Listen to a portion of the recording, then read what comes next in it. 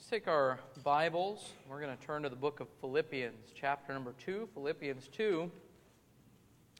And we've been in the book of Philippians now on Sunday mornings for some time, just kind of working our way through the book. I've mentioned a couple of times that Philippians is one of, if not my favorite book in the Bible. And I know that probably doesn't mean much because I say that often when I get to portions and passages of Scripture that are very dear to me, and there are a lot of them. I've got to admit, I have a lot of favorites when it comes to books of the Bible and passages. But I will say this, I believe that Philippians is probably my favorite book in the Bible, just 4 chapters long, but it is just a tremendous and powerful book that is filled with great truth and great encouragement for us.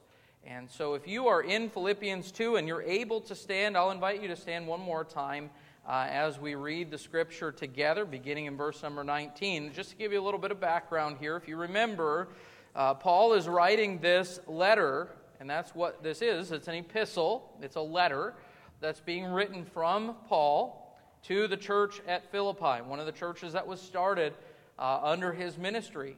And he's writing essentially from a prison cell. We don't know exactly where he was, but he was imprisoned at the time of the writing of this. He was a prisoner of the Lord. And we find several prison epistles. This is one of them. What's unique about this one is it is a book primarily about joy and rejoicing, being written from someone who is imprisoned. And that's only possible through the grace of God, that we can have joy in the midst of our troubles. And so now he's writing to these people who he loves and cares for deeply, and he begins to address a logistical issue with them. He's separated. They're separated physically. You know, he's in prison, probably in Rome, and writing now to them, and there's some distance between them. And because of this, you know, they didn't have cell phones, they didn't have Skype and those kind of things. And so he's writing this letter, and he says in verse number 19, "But I trust in the Lord Jesus to send Timotheus shortly unto you, that I also may be of good comfort when I know your state. For I have no man like-minded who will naturally care for your state.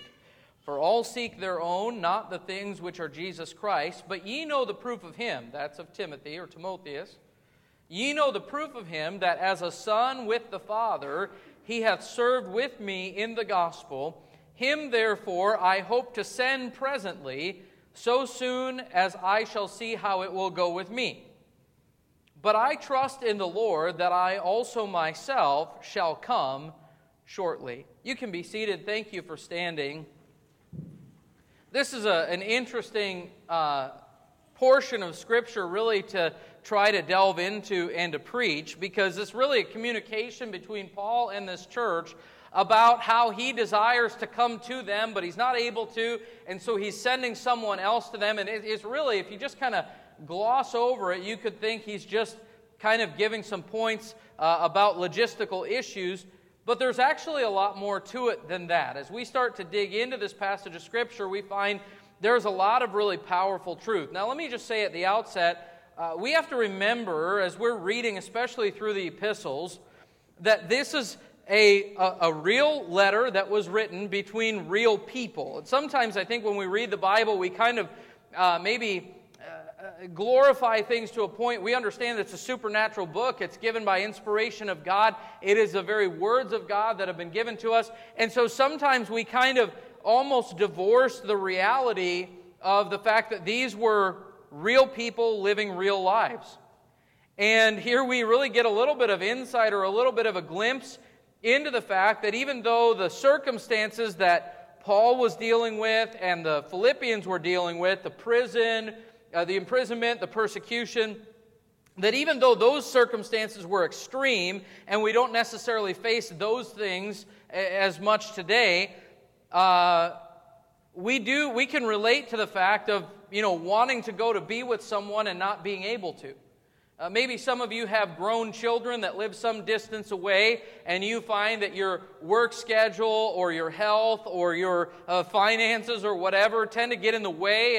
And you know, as you communicate with them, boy, I wish that I could be there to see those grandkids. You know, once you have kids, your parents don't care about you anymore. They only care about the grandkids, right?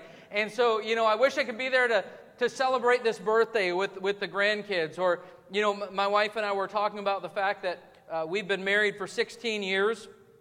And of those 16 years, I think there have been 3 or 4 Christmases that we have spent with one of our parents. Otherwise, it's been just our family, and we actually have made that decision for different reasons. But you know, sometimes it's hard to be away from family on holidays. Or you know, you're just separated, and you find as you try to make that happen, things get in the way.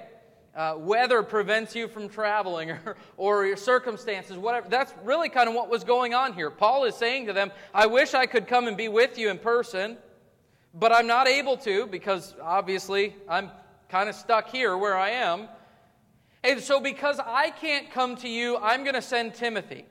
I'm going to send Timotheus. If you remember, Timothy was his son in the faith. He had led him to the Lord. He had trained him. Timothy had served with him, and it was like, I can't be there, but I'm going to do the next best thing, and I'm going to send Timothy to come and check in on you. And I guess we can just pray, because that's the end of the message. No, there's more to it. As we start to look into this, there's some really powerful truths that I think begin to unfold. And I think it's important as we consider really Paul's heart for God and his people. And this is what I want to just spend a few moments on this morning, considering with you from the Scriptures, is having a heart for God and his people. Because here is Paul, put yourself in his shoes and consider what it would be like to have this desire, to be ministering, to be doing the things that God has called you to do, but you physically are not able to do that. And so Paul's trying to kind of find the next best thing. What can I do? How can I still try to have an influence on these people? Obviously, he's written this letter that the Lord gave him to write, and he's sent it by the hand of Epaphroditus back to the church. And now he's going to send Timothy. And I want you to notice in verse number 19, he says, But I trust in the Lord Jesus to send Timotheus shortly unto you, that, here's why, that I also may be of good comfort when I know your state. Here's a man who has a heart for God, and he has a heart for God's people. And what he's saying is he brings up the issue of his concern. This is his concern. His concern is, I wish that I could come to you, but I can't, so I'm sending Timothy so that he can report back to me of how you're doing. Paul's concern in the midst of all of his problems was not himself, but rather the Philippian believers. I want you to think about the significance of that. Here's a man in prison, not able to do what he wants to do. No doubt his living conditions are not ideal. He was not in a heated cell with a padded mattress and 3 square meals a day. No, that wasn't how imprisonments worked back then. And under the Roman army, there was a lot of brutality. Conditions were abysmal, to say the least.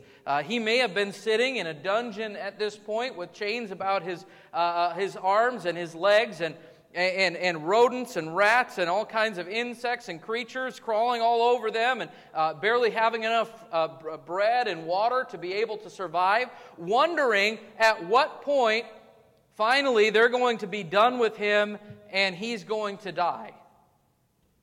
But as he's in this situation, he's writing this letter, here's what he says, I just have to send Timothy so that he can report back to me, because once I know how you're doing, I'm going to be of good comfort. I'm going to be comforted, even in the midst of these circumstances, to know that you are doing well, that you are prospering. Now, again, understand, the Philippians were not exactly prospering by the world's standards. They were part of that group of churches of Macedonia that he says in 2 Corinthians were in deep poverty. He addressed the issue of persecution earlier in this chapter, right? In nothing terrified by your enemies, by your adversaries. So what are we looking at here? We're looking at a situation where they're not necessarily in a good situation themselves, but what he's concerned about is not just their physical well-being, but their spiritual well-being. It would have been easy, would it not, for Paul to have put himself first, assuming that since his circumstances were more dire than theirs, that he was justified in being self-centered. Have you ever known anyone like that? Maybe you've been there yourself. I know I've been there. A trial or a difficulty comes into my life, and it so consumes my mind that I have a very hard time looking at the needs of other people, because I'm only looking at me. And to me, the only thing that matters is the man in the mirror. You know, one of the easiest times to become self-centered is when everything is going wrong in your life. And to begin looking in, and here's Paul, who would have had, by every human justification, would have had every right to look at himself and say, listen, I'm glad you guys are doing okay, but I've got to worry about me right now. All my effort, all my attention needs to be focused on my situation because things are not really going good here. But that wasn't his heart. His heart was this: I just need to know how these Philippians are doing, because if I know that they're doing well, I can be comforted. Really, this is a fulfillment of what Paul just told the Philippians in verse 4 of this chapter. Look not every man on his own things, but every man also on the things of others. You see, this is the heart of a shepherd. This is the heart of a spiritual leader. Someone who cares for God's people. The shepherd's heart is for the sheep. Jesus said in John chapter 10, verses 11 through 13, I am the good shepherd. The good shepherd giveth his life for the sheep, but he that is an hireling and not the shepherd, whose own the sheep are not, seeth the wolf coming, and leaveth the sheep and fleeth, and the wolf catcheth them and scattereth the sheep. The hireling fleeth, because he is an hireling, and careth not for the sheep. Now, that passage of Scripture, John chapter 10, Jesus is speaking of himself being the good shepherd. And he uses this illustration. He says, when there is a shepherd who cares for the sheep, he's going to make sure that they're in a good place, that they're protected, that they're being watched over. But if that shepherd hires someone to come in and watch for the sheep, that hireling, that employee, he's going to come and he's going to watch over the sheep until problems come. Because when the wolves come in and they attack, he's going to flee for his own life, and the sheep are going to be left to themselves. But that's not what the good shepherd does. Why? Because these are his sheep. And he's willing to lay down his own life to protect the sheep. And this is what Jesus is saying. I am the good shepherd. I am willing to lay down my life for my sheep. What a wonderful picture and powerful truth that Jesus was willing to lay down his life for us so that we could be saved. I'm thankful for that. But listen, if that is true of Jesus, is that not also true of those who serve the Lord Jesus according to his heart? The Bible uses the term, speaking of spiritual leaders, specifically in the New Testament, it calls us pastors. Those who God has entrusted with the care of his church, they are pastors. You know what a pastor is? The word pastor means shepherd. It's someone who cares for the sheep. Now, here's something that I have had to learn. You are not my sheep. You are his sheep. But if I have a heart for the shepherd, I'll have a heart for the sheep. And I will not be a hireling, I will be a shepherd under the good shepherd. I will follow his leadership and care for his sheep. Because that's what pastors do. They care for God's people, at times to their own peril, at times to their own sacrifice. They care for God's people. The Lord said to Israel back in Jeremiah chapter 3, he said, and I will give you pastors, shepherds, according to mine heart, which shall feed you with knowledge and understanding. You see, the true pastor, the true shepherd, the truly spiritually minded leader is going to care for people in the same way that the Lord does. They will have the heart of the Lord. I will give you pastors according to my own heart. A true pastor will have the heart of God for his people. But listen, it doesn't stop just at the office of pastor. This ought to be true of parents with our children. We ought to have the heart of God for our children. What parent do you know that is not more concerned with the well-being of their children than they are with their own well-being? I mean, that's just the simple fact of parenting, right? We make sacrifices for the good of our children. It's what we do. I look at my wife and I see all of the many sacrifices that she makes on a daily basis to make sure that the kids are fed and clothed and educated, and that they are loved, and that they don't kill each other. Okay? She makes a lot of sacrifices to make that happen. This is what parents do. We care for our children. But listen, here's the sad thing. Most parents have the heart of a parent for their children, but they don't have the heart of God for their children. And well, here's what I mean for that. We care about their physical well-being. We want to make sure that their needs are being met on a physical level. We want to make sure that they have a place to live and clothes on their back and food in their belly. And we want to make sure that they're educated. And a lot of parents will even go to the extent of trying to make sure that their children get to enjoy some of the good things of life. That they have more. You'll hear parents say, I just want my kids to have more than I had as a kid. And they'll try and provide them with good things, material things. They'll try to provide them with opportunities maybe that they didn't have.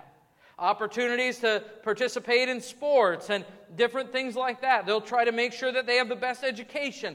They'll try to make sure that they have friends. I've known parents that have put all kinds of work and effort into making sure that their kids have friends. But the problem is sometimes parents will emphasize all of those things to the neglect of the spiritual needs of their kids. Do you know that as we sit here, and by God's grace, I don't know of any of our church family, so I'm not talking about anyone in this church, but as we sit here in the Lord's house worshiping the Lord, and downstairs our children are being led in Bible lessons and songs that'll try and point them to Christ. As we're here, there are multitudes of professing Christians that are outside of the Lord's house today because their kids have a soccer game or a baseball game or whatever it is, or they're doing something. They're outside of the Lord's house because they're trying to make sure that their kids get the opportunities that they want them to have. And I'm just saying to you, listen, I'm not against all those things, but don't so emphasize the material things that you want to give to your kids that you neglect the spiritual things that they need. The heart of a parent is, I want what's best for my kids. The heart of God is, I know what's best for your kids, and they need to know me. And we ought to have the heart of God for our children. But by the way, this should not stop with pastors or with parents. This should be the heart of every Christian for God's people. Did you know that you should care about the spiritual well-being of your brothers and sisters in Christ? Is that not what he said in verse number 3 through 5? He says, let nothing be done through strife or vainglory, but in lowliness of mind, let each esteem other better than themselves. Look not every man on his own things, but every man also on the things of others. Let this mind be in you, which was also in Christ Jesus. If you are saved, you ought to have the heart of God for God's people.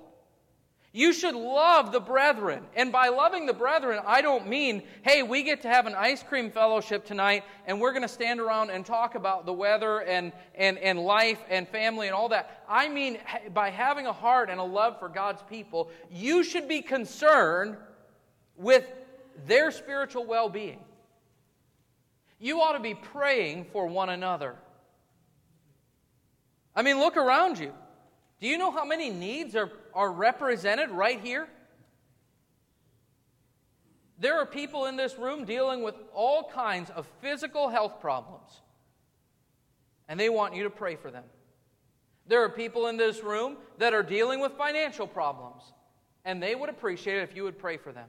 There are people in this room that might be dealing with family problems that you don't even know about, and you ought to be praying for them.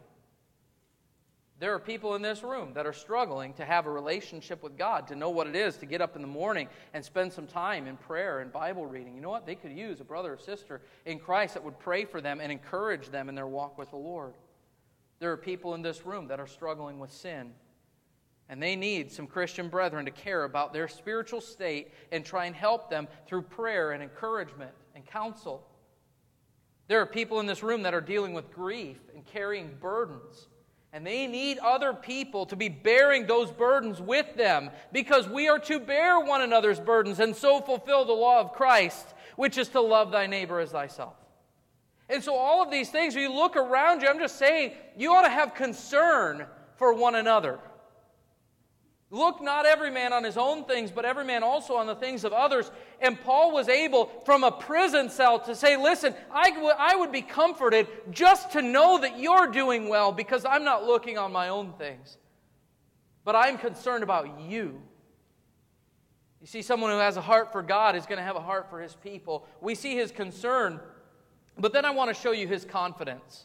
And this is, I hope, encouraging and helpful to you, because he says here a couple of times, in dealing with the reality of his situation, verse number 19, notice he says, but I trust in the Lord Jesus to send Timotheus shortly unto you.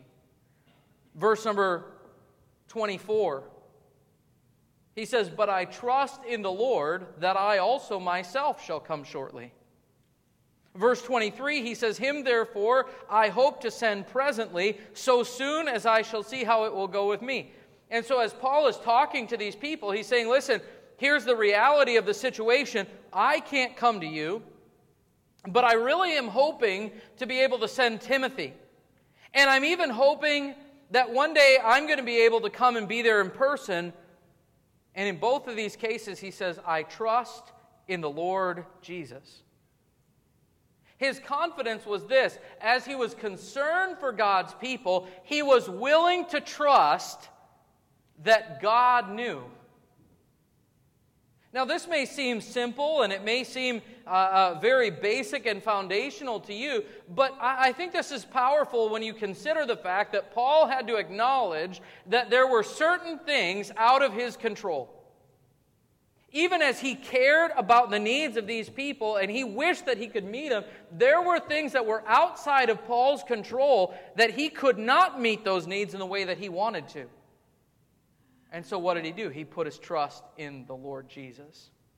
He had to entrust the people that God had given to him to the Lord and trust that God was going to make a way. He was willing to trust the Lord to work out the circumstances. I trust in the Lord Jesus to send Timotheus unto you. I trust in the Lord that I myself will be able to come shortly. I'm just trusting God. Can I tell you this, friend? I believe that one of our biggest struggles as Americans is we think that we have the resources to figure things out on our own. And so when we see a problem, we see a need, we try to find a way to meet that need. And I'm not saying that that's wrong, but we often do so to the neglect of trusting the Lord to meet the need. I was with a missionary several years ago, probably 5 or 6 years ago, visiting them and their field where they were serving. And just through the course, I think we were there about almost 2 weeks, and through the course of our time, there was a phrase that just kept coming up that they were using. It was just kind of a common phrase in their family.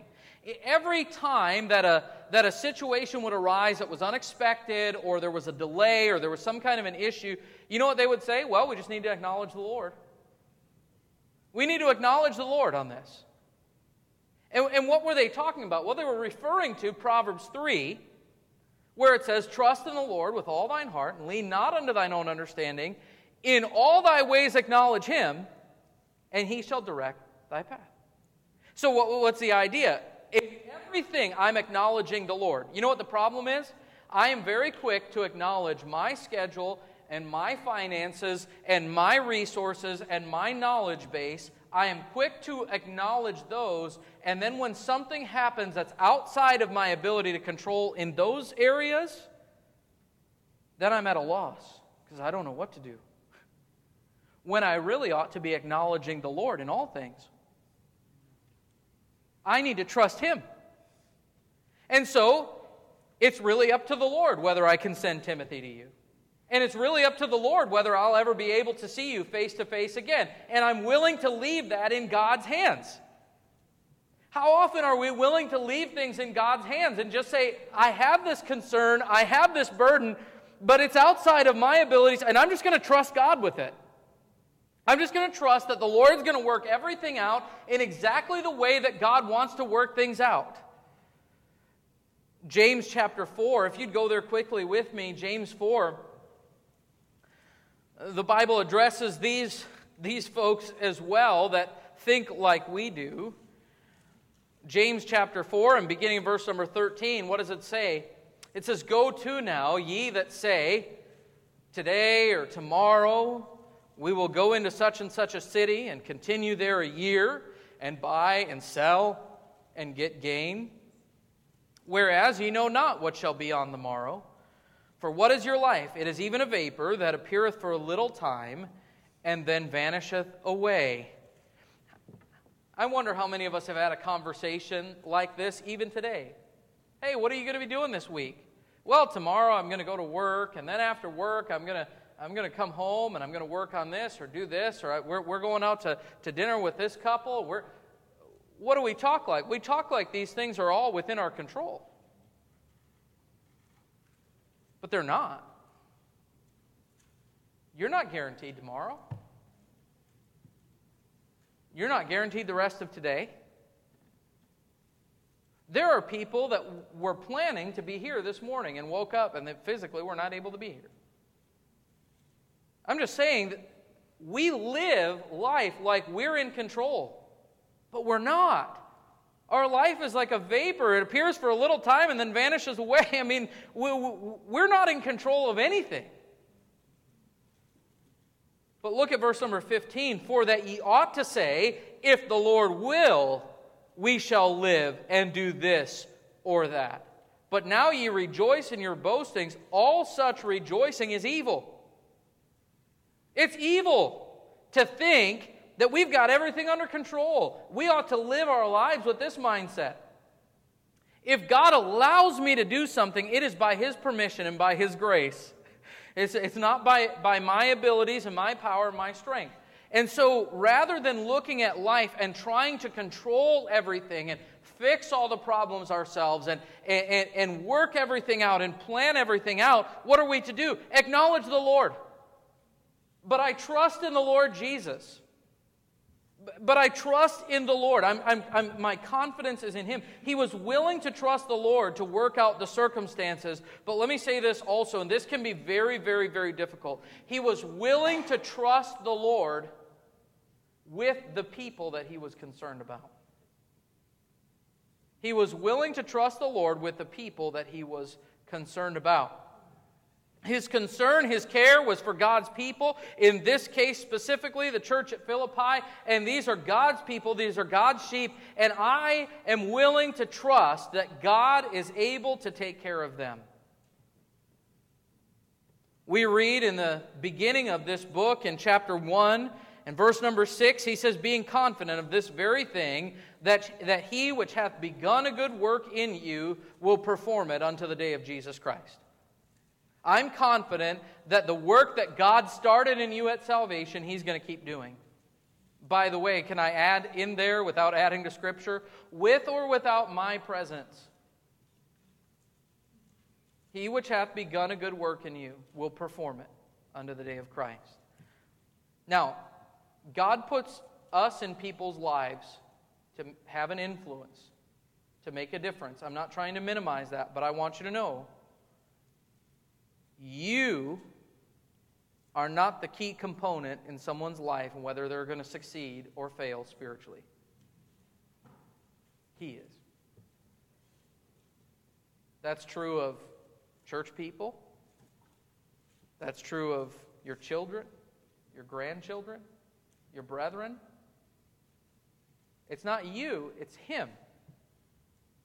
He said in verse number 13 of chapter 2, "For it is God which worketh in you, both to will and to do of His good pleasure." It's God's work in you that matters. He said over in chapter 4 in verse number 19, "But my God shall supply all your need according to His riches and glory by Christ Jesus." What's He saying? I'm trusting in the Lord not only to work out the circumstances, but I am trusting in the Lord to care for your needs. He said in Acts chapter 20, if you remember, Paul met with those elders of the church at Ephesus, and he told them that this was the last time that they would see him in the flesh. This was the last time that they were going to see him this side of heaven. And he gives them some parting instructions, and as he closes out his conversation with them, here's what he says. I think it's verse 31 of Acts 20. He says, Now I commend you to God and to the word of His grace, which is able to build you up and give you inheritance among them which are sanctified." What's he saying? My hands are off. You're not going to see me anymore, and I'm committing you, I'm commending you, I'm giving you over to God and trusting you to Him because I know that He is able. This is one of the hardest things to do with people that we love and care about and are concerned for. My wife and I have been privileged to be involved in missions in different capacities, really around the world throughout our marriage. And in some of those places, we've been able to invest more than others. We spent some time in southern Africa, in Botswana, and really were able to lead a number of people to the Lord and begin discipling them. And we really saw the beginning of a church forming in that place. There's a church there in Francistown, Botswana, that's made up of some of those people that we led to the Lord, Bible Baptist Church of Francistown. And I'm so thankful for them. But you know what? We left there. It was a temporary situation. We left there. And we had to trust that those who were coming behind would follow the Lord's will in working with these people. And by God's grace, we're thankful that they have. We spent a year in Liberia, West Africa. And some of the people there that we led to the Lord and began discipling and teaching and even training for ministry to some degree and preparing them, when we came back to the States, you know what we had to do? We had to trust the Lord to meet the needs in their lives. Not just physically, but spiritually. And that can be a hard thing to do for people that you have prayed for and invested in, and you've led them to the Lord, and they're your son in the faith, you know, and now you're leaving. And you got to trust that God is able, through other people and whatever else, to work in their lives to make them what they need to be. I mentioned my sister-in-law is here this morning. They've been on furlough now for several months. And the work that they have there in the Dominican Republic is being led by some of the men of the church that are there, and it's really a great growing opportunity for them. But I can guarantee you that's a difficult thing to be away and not knowing everything that's happening on a day-to-day basis. And you know what you have to do? You've got to trust the Lord. You've got to trust that God is able. And here's something I have learned in my years of ministry. And this is a wonderful truth that we all need to get down. God cares more about His people and His churches than we do. And He is able. He is able. You know what? I've seen people that have left a church, and I've thought, oh no. Look at all the things that they were involved in. Look at all the areas that they served in. Look at the leadership that they had. Look at how much they gave financially. And I just don't know how we're going to do without these people. And you know what? It's very humbling to realize that we're all replaceable. But God always meets the needs Because he cares about his church more than I do. And so I can trust him. I can trust that even when things aren't necessarily going the way that I think they need to go, I've got to trust in the Lord Jesus. I'm confident that though I'm concerned, he's more concerned. And the good news is, the one who's more concerned is far more able to meet the needs than I am. There are just so many things that are outside of my control, but nothing is outside of his control. He can take care of it. And so I can trust him. I can trust him to work out the circumstances. I can trust him to care for his people. Parents, can I encourage you to trust God to work in the lives of your children? That's not an excuse not to be involved. That's not an excuse not to pray for them, to diligently train them and teach them. But I've noticed this especially with parents of grown children. It can be hard to let go and cut the cord, so to speak. It can be hard to do. But at some point, you've got to learn to trust God with that.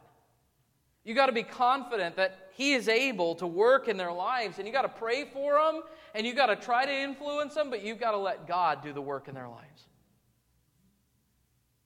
So we've seen his concern, and we've seen his confidence very quickly as we go back to Philippians. I just want to point out to you his confession. Here's Paul's confession. I don't think he's being unkind. I don't think he's being whiny here, but he's just stating a reality. Verse number 19, "But I trust in the Lord Jesus to send Timotheus shortly unto you, that I also may be of good comfort when I know your state. For I have no man like-minded who will naturally care for your state." Here's the confession of a man who has a heart for God and for God's people. Here's his confession. Most people don't think like I do. Most people are not wired to give themselves in sacrifice for the service of the Lord and for God's people. He even said in verse number 21, "For all seek their own, not the things which are Jesus Christ." The sad reality is that very few people are actually spiritually minded and have God's heart for God's people. Paul knew what it was to experience loneliness in his service to the Lord. If you read over in 2 Timothy chapter 4, what did he say? Verse number 10, "For Demas hath forsaken me, having loved this present world." And then he talks about all the other people who've left him. He says, "Only Luke is with me." You come down to verse number 16 of that chapter, and he says, "At my first answer, no man stood with me, but all men forsook me." This is sadly the case today. Very few people are minded toward the eternal things that God cares about.